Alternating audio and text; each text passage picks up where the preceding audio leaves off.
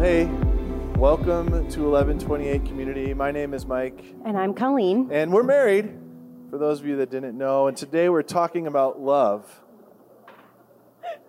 And he has a lot of energy this morning. Like a lot. Energy. It might have been the chai tea pumpkin spice combo that they suggested at Starbucks. I've never had this before. But I'm feeling good. Anyways, welcome to 1128. Our mission as a church is to help people do life different by setting rhythms and values with Jesus at the center. And we really want to lead with love. We want to extend extra grace because we want this to be a safe place for you, for others who join us, to check out faith, experience spirituality, Jesus, a relationship, and what that might mean for them, so that they can do life different. And so that's where we are today. And we're in the second part of our 3 or 4 part series, however you want to put this together, called Lies We Believe. Lies We Believe. And this week we are talking about love because there's so many misconceptions, untruths, half-truths, things that we assume about love that may or may not be true. And last week we talked about prayer, and if you missed out on that one, I'd encourage you to go onto our website and check that out, 1128community.org/on-demand, and you can check out that. But we said last week that prayer is not this simple, straightforward conversation or interaction with Jesus. It's a messy and unique conversation that God's waiting to have with you. And so this week, as we talk about love, we realize that love is messy. At times, love is hard. At times, we also want to just really acknowledge very quickly that there's lots of different types of love. It's not just between a husband and a wife. It can be between friends. It can be between coworkers, classmates, parents, and siblings. Like, there's lots of different types of love. And so this isn't like a specific type of love. This is a generalized love that we're talking about today. And so just jumping in, love and how I communicate love is maybe different from how you would communicate love. Maybe you'll feel like similar to how I communicate love. Don't take any lessons from me, actually, on how to communicate love. But last school year, we started sending the kids back to school coming out of COVID, and so we had this whole new routine we were getting into. Jonathan was getting ready in the morning and taking the bus to school, and then Julia would have a little bit extra time at home. And Colleen, in the midst of them getting ready for school, she was also starting a new job where she was leaving and going to her own school. And so I was essentially the guy in charge of breakfast and getting everybody out the door on time, making sure everything ran smoothly. And I realized I really want Colleen to start her day feeling loved. Doesn't everybody want to start their day feeling loved? Okay. Let me ask that again. Do y'all want to feel your day or start your day feeling loved? Yeah. Okay, I think we all want that, right? So I'm gonna make sure she really knows how loved she is. And so every morning, for the first, 2/3 of the school year, I got up a little bit early. I hit the power button on the Keurig. I made sure it was filled with water. I dumped a little bit of her favorite coffee grounds into the little Keurig cup thing, reusable thing. The reusable, yeah. Reusable, yeah. I wasn't making my own Keurig cups. But I put it in the Keurig. I'd put her favorite cup in there, and then I'd hit the 12 ounces, extra bold, and then it would cook and do whatever it does in there. I'm not really much of a coffee guy. You already knew that because I said I had a chai latte this morning. But I made this coffee, and I thought it was great. And it would come out, and then I'd set it on the counter because He puts too much creamer in. Yeah, so yeah. I kind of leave it there at that point. I'd leave it there at that point and let her take it over, right? I did most of the hard work, and I knew she was feeling really loved because I was making this coffee. And about, 6-7 months ago, February, March time, we're 2/3 of the way through the school year, and we were kind of going through something where Colleen was like, you don't really tell me you love me all that often. You don't show me. And I was like, I show you every day. I show you every day how much I love you by making that coffee. And Colleen says, oh, is that what that is? I thought you were just trying to get me out the door faster. I did. True story. And like, love is hard, right? Communicating love is hard. And apparently Colleen wasn't leaving the house feeling loved every morning. She was feeling kicked out. And like, I was just like, gosh, I can't wait till she's gone. But really, we do believe this lie that in order to show love, we have to do these big things, these grand gestures. Love, like showing our love, has to be loud. And making coffee might not seem like a grand gesture, but he thought it was. Oh, he really definitely did. He thought it was. And we see these grand gestures also in the movie. We see like these big proposals or these big demonstrations of friendship, the big surprise party. And it also, on the flip side, we can then expect those things to feel loved. So we believe the lie that we only are loved if we have these big grand gestures, these big things, and that's how we feel loved. And if we don't have them, then we often feel like, okay, who cares about me? Well, and then the other thing too is like those big grand gestures, a lot of times we think like, oh, they're going to feel loved. But we also interpret it as like, oh, they're receiving my love, or I'm good at sharing or showing my love or giving love. And it's not always true either, right?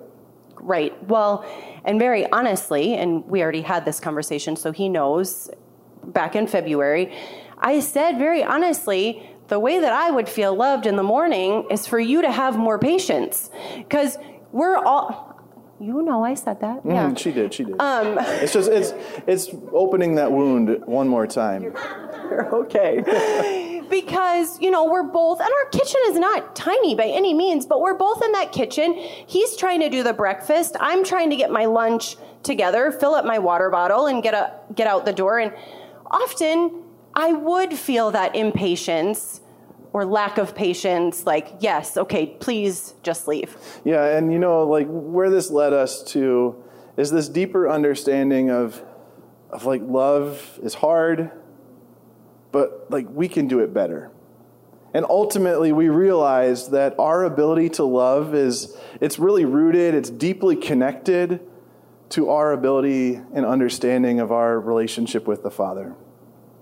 Your ability to love, your ability to love well, is dependent on your connection with the Father.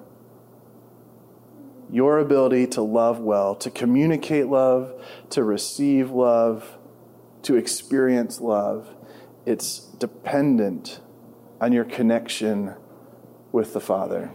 And this part of the Bible that we're going to go into right now, you've probably heard it if you've ever been to a wedding. It's in 1 Corinthians, and it's often used in this context of people getting married.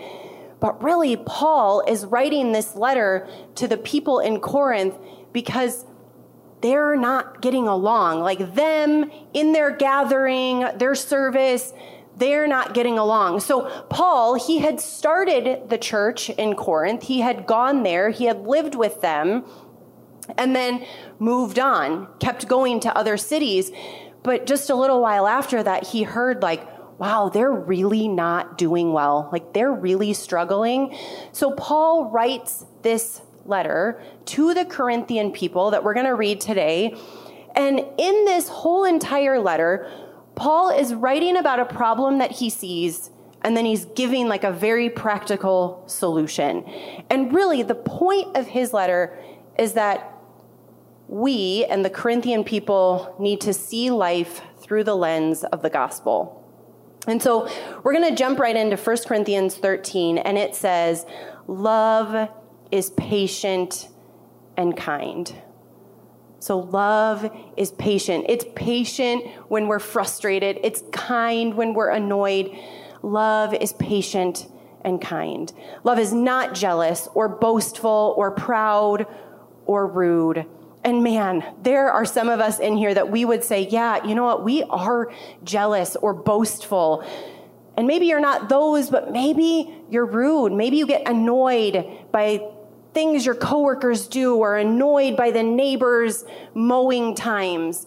and then we're rude. Love does not demand its own way. It is not irritable, and it keeps no record of being wronged. It does not demand its own way. Man, how many times have I demanded that love, whether it's from Mike or a friendship, looks a certain way? It does not rejoice about injustice, but it rejoices when the truth wins out. Love never gives up, never loses faith, is always hopeful, and endures through every circumstance. And I love that Paul ends on that, back to that positive. Love never gives up. Love never loses faith. It's always hopeful, and it endures through everything, even when things are really hard, even when things are really bad. And when we get into love and we think about hard things, things that feel really bad, relationships that maybe don't look the way that we want them to look, friendships that are broken,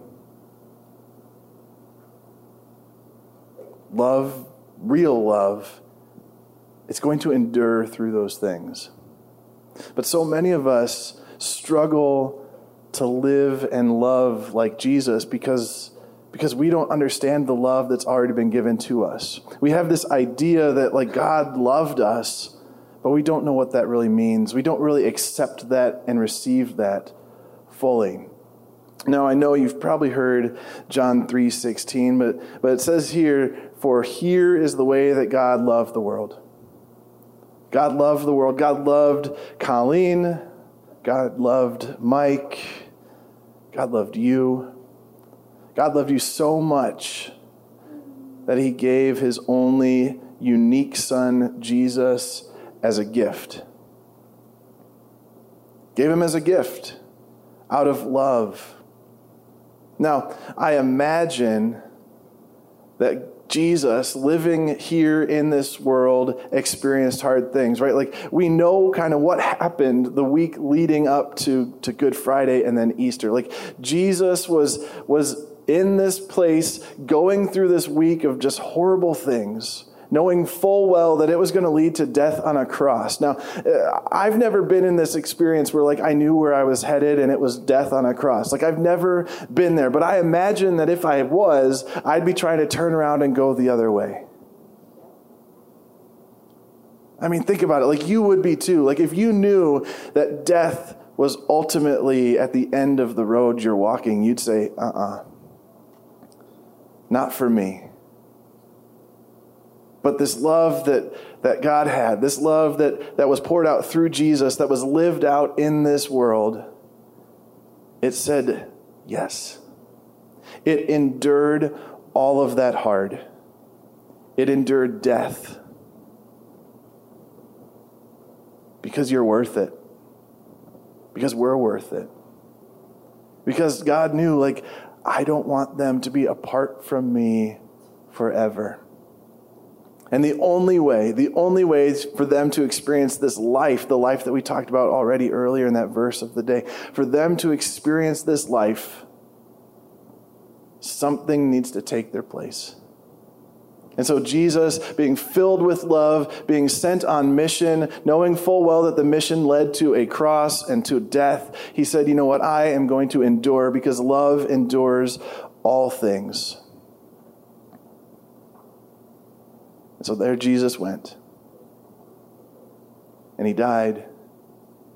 And he was buried. And then he rose again. And he rose again, and then we saw that love wins out. The opposite of love is this death feeling, this death experience, but love wins out there. And our ability to love, it comes out of that place. Our ability to love well, it comes out of this understanding, this deep truth that love wins. That love endures all things. Let me remind you that your ability to love well, whether it's a friend, a parent, a sibling, Maybe it's a coworker or a teacher. Maybe it's a spouse, a boyfriend, a girlfriend, a significant other of some other variety. Love endures all things, and love wins out.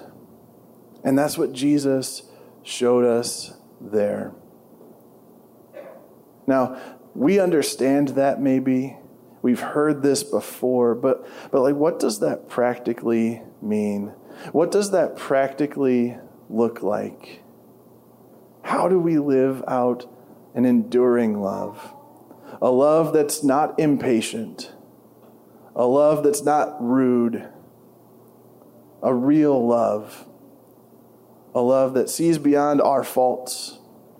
That sees beyond the mistakes. That sees beyond the here and now and says, I want people to experience a fuller life, a life with Jesus. It starts with your connection to the Father. This morning, you might be sitting here needing to reconnect with the Father. You know, we found that in our relationship, it's hard to love when we don't have a strong connection with the Father. We are better off with each other in our communication and how we show love and feel love when we're better connected to God. And today, if you're struggling to love, whether it's somebody that's really close to you, or maybe it's that person, like Colleen said, that mows their lawn at the wrong time of day when you're trying to get your beauty sleep. If you're struggling to love, the only way to improve that is to improve your connection with the Father. So my challenge, my encouragement to you is to improve your connection. Get into your scripture. Read what Jesus tells us about love. Spend time sitting and praying and saying, God, would you help me to love like you? God, would you help me to deeply understand what it means to love like you? Because God, my ability to love well is dependent on this connection. And I want to love like you. Yeah, what would it look like? How would it change our families, our workplaces, our neighborhoods, our schools? What would it look like if we were able to love well? I imagine we'd have more patience when our child is struggling or when our spouse is having a bad day. I'd imagine we'd have more kindness if a friend is in a really busy season and forgot something that was important to us. I'd imagine we wouldn't be jealous, like if something really good happens to somebody else, but instead we would run to celebrate them too. I know I would be less rude. I would be less rude if I'm loving well. And if I'm loving well, I know that I will see people around me, even if it's just a smile and a hello. Our spaces that we are in will be different. If we're connected with the Father, if we lean into that relationship, if we stay connected, they will change. It has to change. And that's the kind of impact that we want to leave on this world. And God doesn't ask you to just love well and to be like okay with how you're doing it. God asks you to love more and more like he loved you first. So we all have room for improvement today. We could all love better. And if you want to love better, if you want to love well, it's going to depend on your connection to the Father.